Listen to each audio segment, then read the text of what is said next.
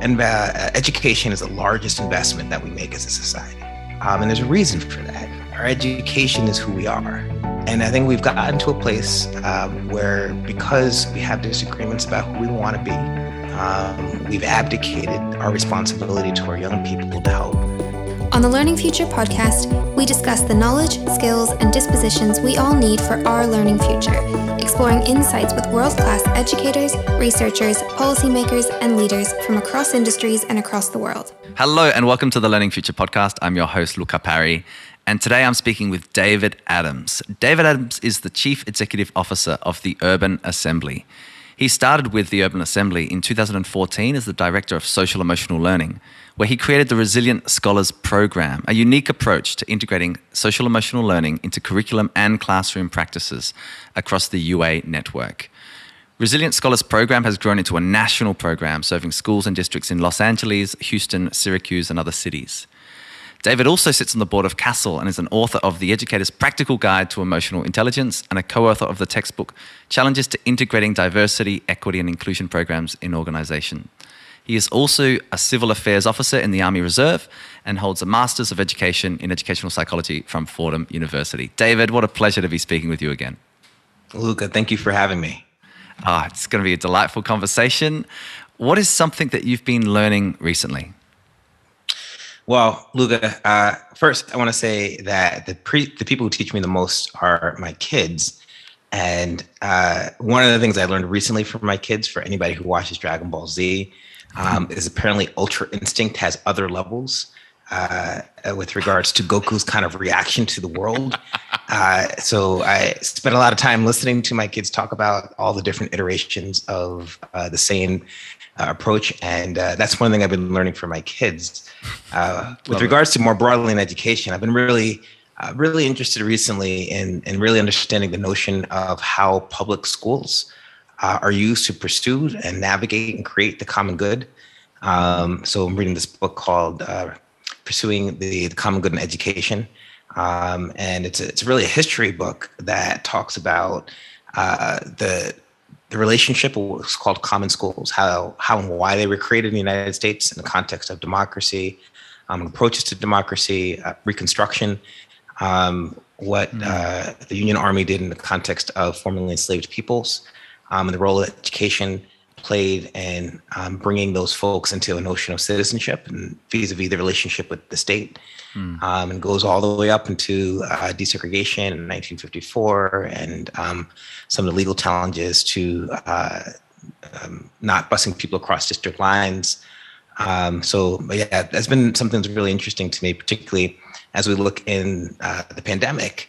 And there's so many folks who are saying things like, my child learns math or science or English better from home, right? And it just caused a question like, what is the purpose of education? What is the founding purpose of our public schools and how we use them?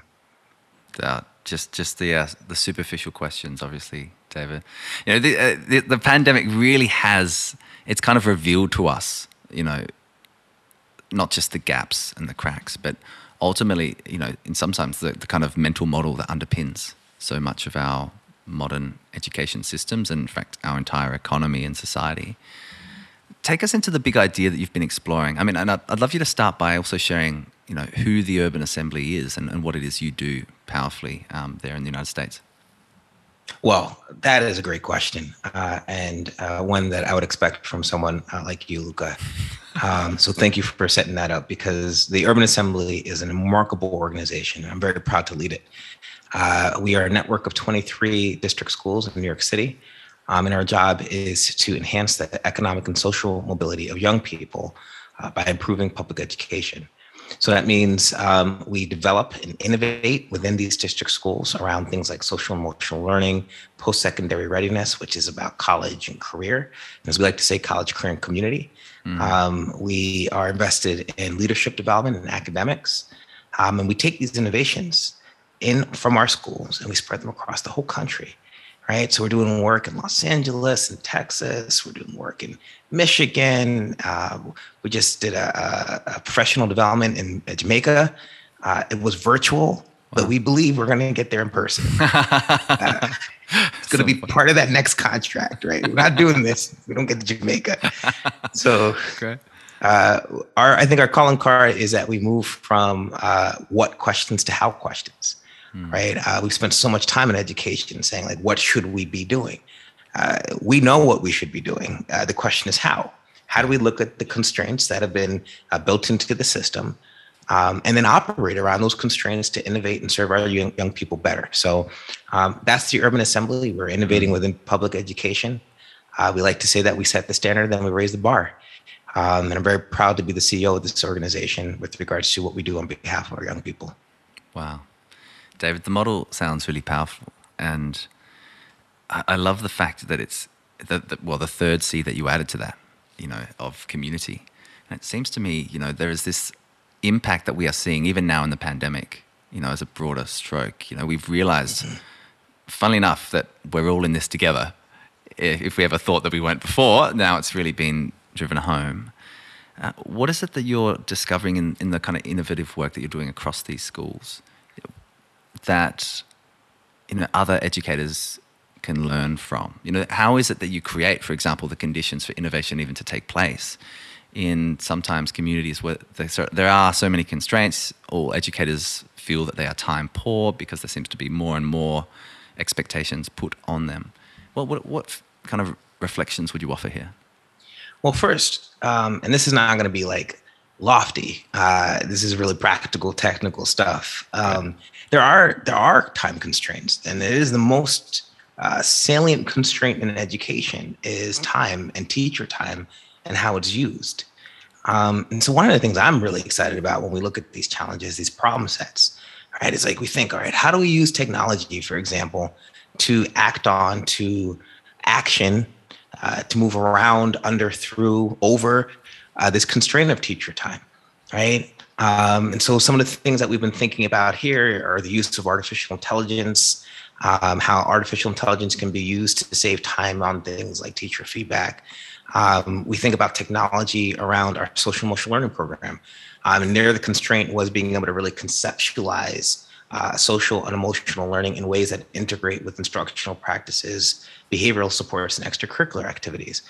This was a conceptual problem set. And then we actioned that by really giving really good quality frames so that people could go from 0 to 15, which is the hardest thing to do, get off the bed and start running, and action that work. So, I think the one thing that makes us really special is that we have been given this opportunity by the Department of Education to start these schools, these 23 schools. And so we are like all up in their business, right? And we are watching what happens in these schools. And we are really considerate around these constraints of what is stopping a school from doing the thing, for example, the research says, or doing the thing that's the best practice. And usually it's not a knowledge gap. It's not like I woke up in the morning and didn't think this was not important, or even a will gap. It's not that I don't want to do it. Sometimes it's a state policy. Sometimes it's a municipal policy. Sometimes it's a union challenge. But all these things are opportunities. These things are opportunities to understand how we can bring value to the public education space. So I'm very excited about that work. I think that we do some great problem solving, and we create some great solutions. And those solutions bring value to our young people. I'm interested in obviously your path is within the field of social emotional learning in particular.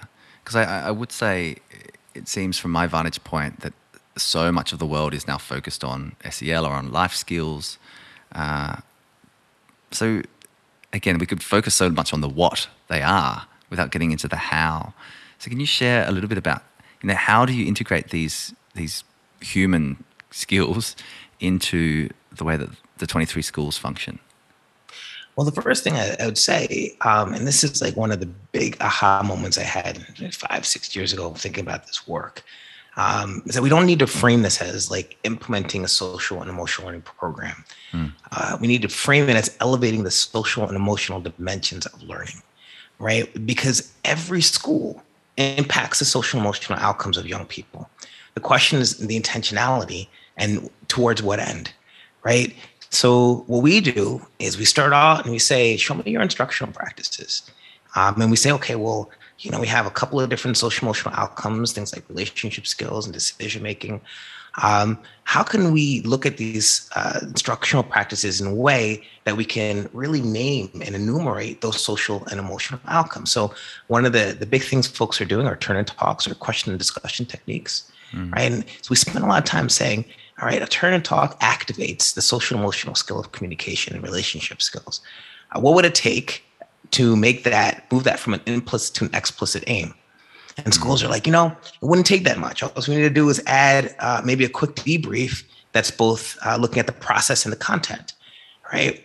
Because perspective taking, which is another social emotional outcome, right, can be developed if we actively listen, social emotional skill, during a turn and talk. And that's the kind of work that we do. We talk about the direct construction of these skills, like how do you teach perspective taking? Then how do you activate it? How do you practice it? And then we realize, as you look in schools, that every single school in every single place in every single country is already impacting the social and emotional outcomes of their young people. And we help schools figure out what that looks like, what they want it to look like, and move from implicit to intentional impact. That's fantastic. And what about the role of the educators in this as well? There's and I love this distinction because of there is this programmatic, like buy the box off the shelf and it will work for you, as opposed to saying, this is happening already, but how do we elevate and make more explicit, the social emotional dimensions of learning alongside the cognitive dimension, of course. And you can even talk about the physical dimension of learning and, having young people move. And then we start to talk about, overall performance and overall well-being, which I think are really critical ways to frame this. Where do adults fit in this space as well? How do we support ourselves to elevate our own dimensions of learning and performance? Well, there's two things I want to say on this. First, Luke, I want to extend the comment that you made and build on that notion, right? Because you have the dimensions, social emotional dimensions, and you have the social emotional outcomes of learning, right? And these are the things that are really more explicitly focused on this notion of community ready. What kind of young people do we expect to graduate from our public institutions with regards to how to interact with themselves in society? So you have things that are focused on the dimensions of learning, right? Which is how do I learn things that I'm already learning in the context of the social and emotional learning framing? And then there are just the things like what are my feelings and thoughts and understanding about how to communicate or how to take perspective or how to be in conflict that's constructive versus destructive. So that's the one thing that I wanted to put out in that context as well is the dual roles of social emotional development, which is learning, but also outcomes. Yeah, I love that. Take us into, because I think often we seem so focused on outcomes in schools or achievement. The achievement paradigm seems so pervasive. Sure. And of course, when we look across all school systems, it's just a truism that we've just been better at measuring cognitive outcomes, academic outcomes, ones that are framed now, remembering the lower levels of Bloom's taxonomy, for example. So, I mean, this also picks up a piece around measurement, which I'd love you to comment on as well. Like how do we elevate that space? Yeah. Let's go back to the 1950s and 1960s, right? All right, what had happened is prior in psychology, you had Freud, right? And you had Freudian psychoanalysis. And Freudian psychoanalysis was the first time in psychology folks had really thought about this notion of an unconscious or conscious. And particularly in the European side of the house, it really set off a large amount of literature that had really focused on these internal and unobservable aspects of the psychological dimensions of people. And then in the United States, right, practical folk, starting in the 1940s, they said, we're done with this. And they shifted to this behavioral model, right? And said, look, if we can't see it, we can't measure it, it doesn't exist, right? And so between 1940s and the 1960s, there's this really big focus on things like eye blinks and reinforcement techniques. And one of the key things I think in this history is what could be seen was measured, which is different than what mattered, right? What mattered in the human dimension, what mattered in the psychological understanding of who we are was less important than what could be measured, right? And this was a reaction to Freud. We get it, right? Jungian thinking, all these pieces, right? And then you have this guy come up into Alfred Bandura, and he's like in the 1960s, right? And he's like, wow, there are different understandings of learning. And he starts to talk about how modeling and social modeling helps people learn, right? Not just reinforcement techniques. And starts to talk about the cognitive aspects of learning. And he starts to set off this cognitive revolution, right? In which folks are starting to think about what are the cognitive aspects of learning, and also in the psychological state. And so right for the last couple of decades, we've been really focused on cognition and the role cognition plays in understanding processes and human processes. And I tell this quick history to illustrate the relationship between measurement and importance. Right. When we were able to start measuring now processes that are happening in the brain through topographical imaging techniques, right? Like when we're able to actually measure things, people are more interested in them. But it doesn't mean that what we couldn't measure wasn't important.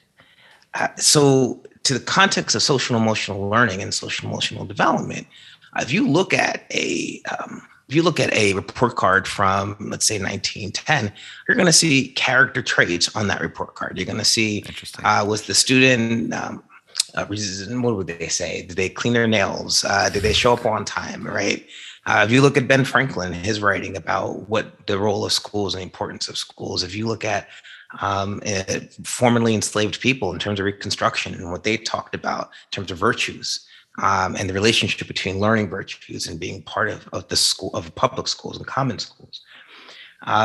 This current configuration of our schools is the anomaly when it comes to emphasizing the purely cognitive dimensions of learning, because it doesn't come, with standardized test scores and doesn't kind of go up and down in a really kind of consistent manner. We have de-emphasized it. And that's a failure of our education system, not a failure of our kids. And so we actually, at the Urban Assembly have been looking at measuring social emotional skills for a long time, not because I think that that's the only way to understand them, but because I think it's easier to communicate what you measure, the construct. We use language not only to identify and communicate what's important, but also to show what's important to communicate about, right? So like when there's a word for something, not only can we communicate it, but we also identify that's a thing that's worth communicating. So we've looked at measurement, and we've looked at students having the ability to debrief and take insight and give feedback on their social emotional development as a way to construct a frame in their mind. A way to manipulate the concept, in this case, social emotional learning, in ways that empower them to do the things that they want to do. So the measurement thing has been important to me. There's discrepancies in the field. Should we just only measure school climate? Should social emotional skills be graded? What I will say is that social emotional skills are already graded. If you look at what a grade is, and what goes into a grade, you have the academic habits, things like that, that are incorporated into that grade, if not explicitly, then implicitly. There's a lot of research around that. And so what I would rather do is give kids a better chance. I would rather be explicit with kids. I'd rather be honest and open, and say, here are the social emotional dimensions that we think are important. We're going to teach them to you. We're going to give you feedback. We're going to give you an opportunity to empower yourselves with these concepts. Gosh, that's brilliant, David. I'm learning so much, really. Just and that piece around the psychology and the measurement, which I think is just also just aligned with the way that economies have also been shaped and societies at large. I mean, education in some ways is just a function of an economy, which is a reductionist view to which I don't subscribe. But there's so much more than that. I'd love you to talk about teachers. And about leaders and about the culture and the climate of a learning community, be that in a single school or be that a network of schools. What is it that we can do as leaders to support the development of the adults in our learning institutions so that they then don't just explicitly talk about these skills, but also model them through who they are, as well as what they do and what they say? Well, going to our boy Albert Bender, who just recently passed away, so God rest his soul. Yeah. He came up with this theory of efficacy, right? Self-efficacy was the concept, and he came up with 4 ways to develop efficacy. And one of the key ways was to see models of the skill or the concept that you were trying to develop in front of you on a consistent basis. So the idea is that efficacy is the belief in your ability to accomplish something, right? And one of those aspects is prior experience. Like, what experience do you have that tells you can do this thing, right? And another one is your models, or who is in front of you, who reminds you of yourself, that demonstrate this thing is possible, right? And so on the one hand, right, our teachers need to be really clear about the role that they're playing in modeling social and emotional outcomes and competencies for young people.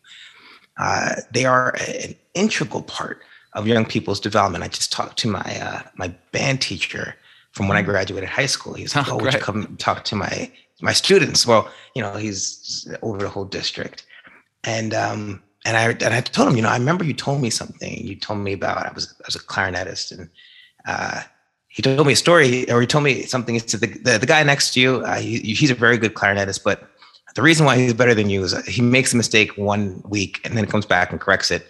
David, you make the same mistake 3 weeks in a row until you get yourself together. And I told him that story because I tell my kids, and one of the things that motivates me now is make new mistakes, right? Don't make the same mistake, learn quickly. And he's like, I don't even remember I told you that thing, right? But I remember. And he's got thousands of kids, right? And I'm sure each of those 1,000, 20,000 kids has a story of something he said or did that impacted their view of themselves, their ability to see themselves improving over time. So to answer your question, the first thing is modeling social emotional skills matters to young people. And then secondly, we just published an article in IGI Global. It's focused on instructional interactions and social and emotional competencies from teachers. So even if I did this with Dr. Lawrence Farmer and Dr. Bridget Hammery, even if you don't really think social emotional learning is an important outcome of the education system, or social emotional competence, I should say, even if you think that the only thing that a teacher is responsible for is math and science, social and emotional skills on behalf of teachers matter. When teachers are able to take the perspective of students, for example, they're able to generate assignments that are more relevant to students' lives. When teachers are paying attention to social cues of students, for example, they're able to pace their lessons in ways that keeps the lesson at the zone of proximal development, not too high, not too low, being able to respond effectively in real time. When teachers are able to manage their emotions, they're better able to manage the classroom, right? With regards to interacting with students in ways that are biased towards high quality interactions, right? Positive interactions. And so these things, even at the very basic teaching level, and this is what the article is about, looks at these social emotional competencies and really lays them down to these instructional practices. When you're giving feedback to a student, I'll give you one last one. The highest quality feedback is feedback from the perspective of the learner, right? And when you watch teachers who are really skilled instructors and they're paying attention to misconceptions from the learners, they're doing it because they really understand what the student was thinking and how that contributed to their challenges or the misconception about the material. Teachers who really struggle to really see the lesson from the perspective of the learner. That's a social and emotional skill. That's perspective taking. So it's not just about behavior management, although it really strongly impacts behavior management, right? It's also about instructional techniques. So I would answer the question here to say that number one, social emotional learning matters for teachers because you model it for your young people, and young people are not going to do what you say; they're going to do what they watch you do. And then number two, being a great teacher is about being social and emotionally skilled. It's about paying attention to your students. It's about giving feedback that's meaningful. It's about pacing your course and your class in ways that are responsive to student needs.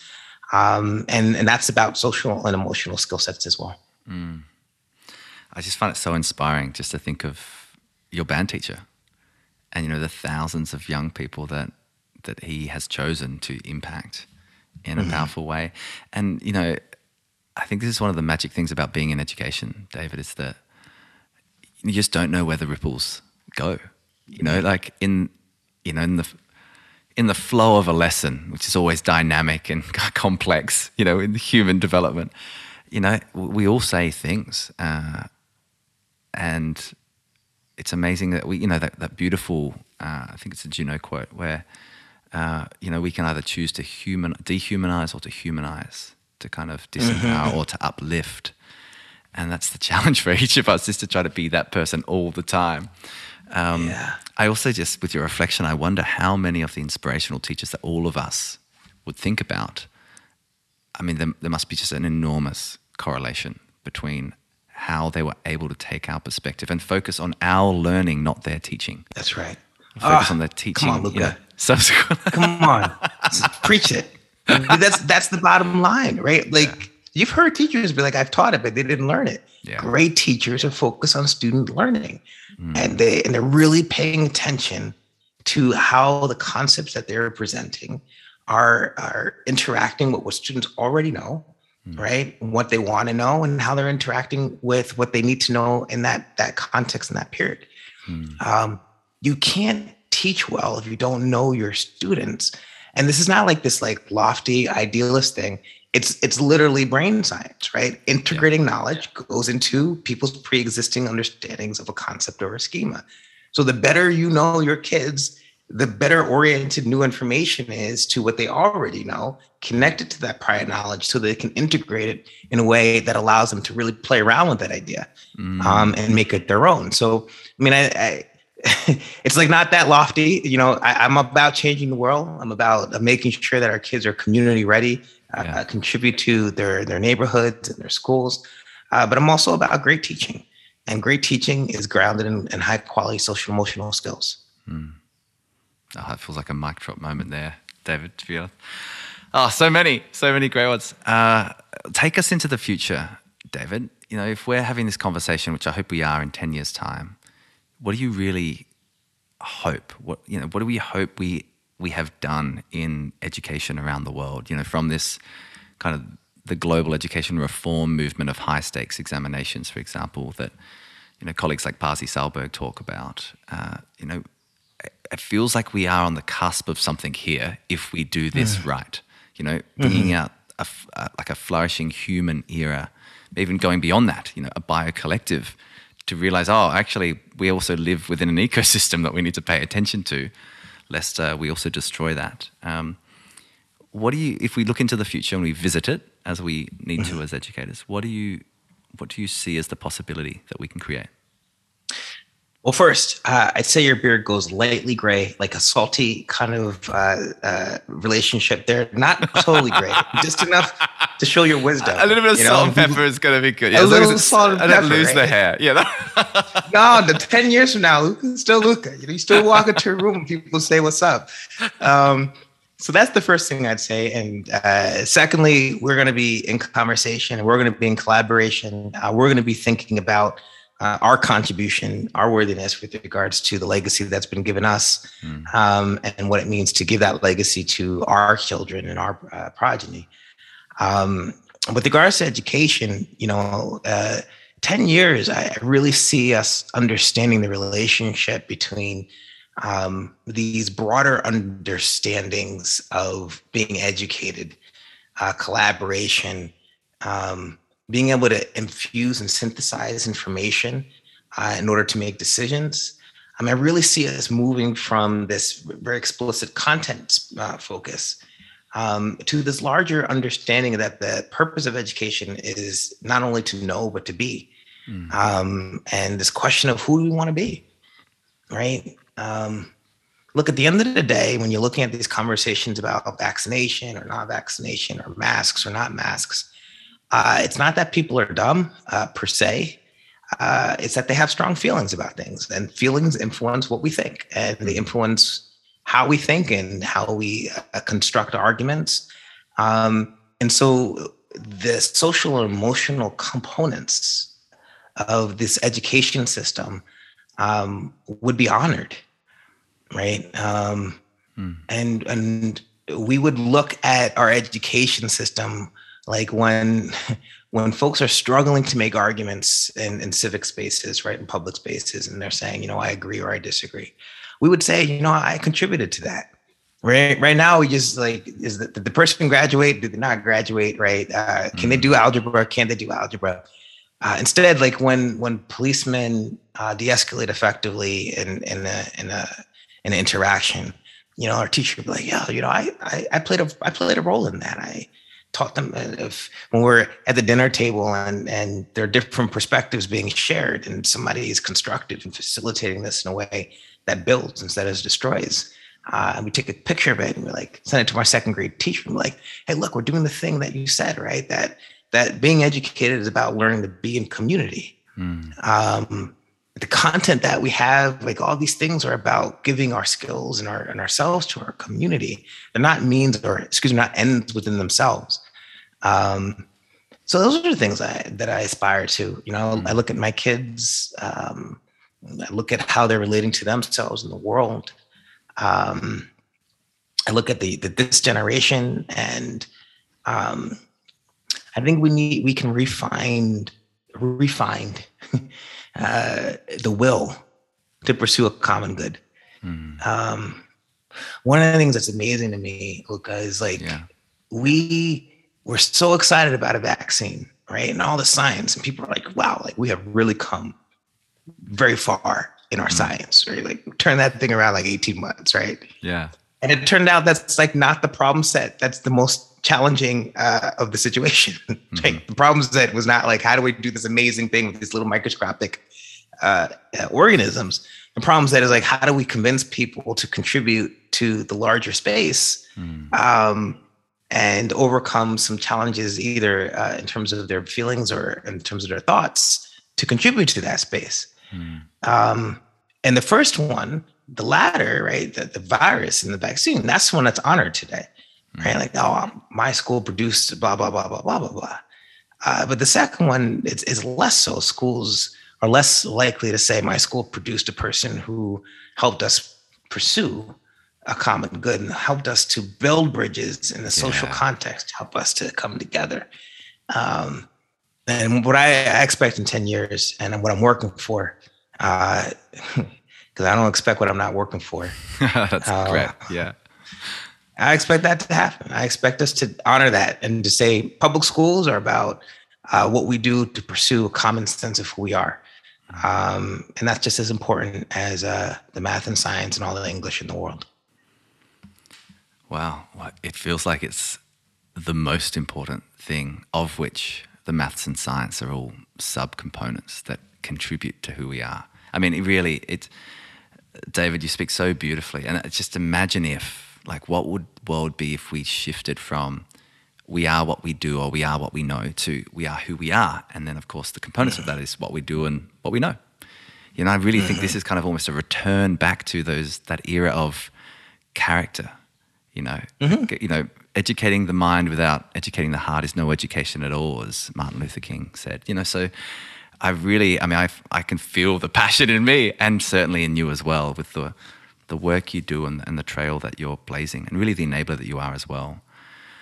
It's been we would agree to this, Luca, right? It is one thing that we would agree. we set this up a little bit, right? We're not too far away in terms of our values around the world. Yeah, that's true. But it's just really inspiring to reconnect with you, David, after 2 years in which the world itself has completely transformed. And so I'd love you to share some final words with us. What is your take-home message from the work that you're doing, from the person you are choosing to be in the world every day?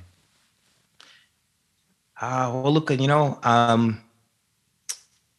read this statistic, and it's maybe surprising. I'm not even sure it's 100% correct. But in the context of the United States, when you combine municipal at the town level, state, and federal taxes, and education is the largest investment that we make as a society. It is the largest investment that we make as a society. And there's a reason for that. Our education is who we are, as you said. And I think we've gotten to a place where, because we have disagreements about who we want to be, we've abdicated our responsibility to our young people to help to guide them into who they can be. So I would just call us back to that. I would call us back that just because things aren't hard doesn't mean that we shouldn't pursue them. I mean, in fact, just because things are hard means that we should pursue them. So coming to a consensus, coming to an understanding of who we want to be in community, as a nation, in our towns, in our schools, is one of the hardest things that we can do as a people. And so I would call us to take that challenge on and help our schools reflect what we want to be, so that our kids can be who they deserve to be. David, thank you so much for sharing part of who you are with us today for the Learning Future podcast. It's been a pleasure. It's been a pleasure. Thanks for having me. Thanks for listening to the Learning Future podcast. To find out more about our work, drop into thelearningfuture.com and follow us at Learning Future on LinkedIn, Twitter, and Instagram. Here's to building a world of thriving learners together.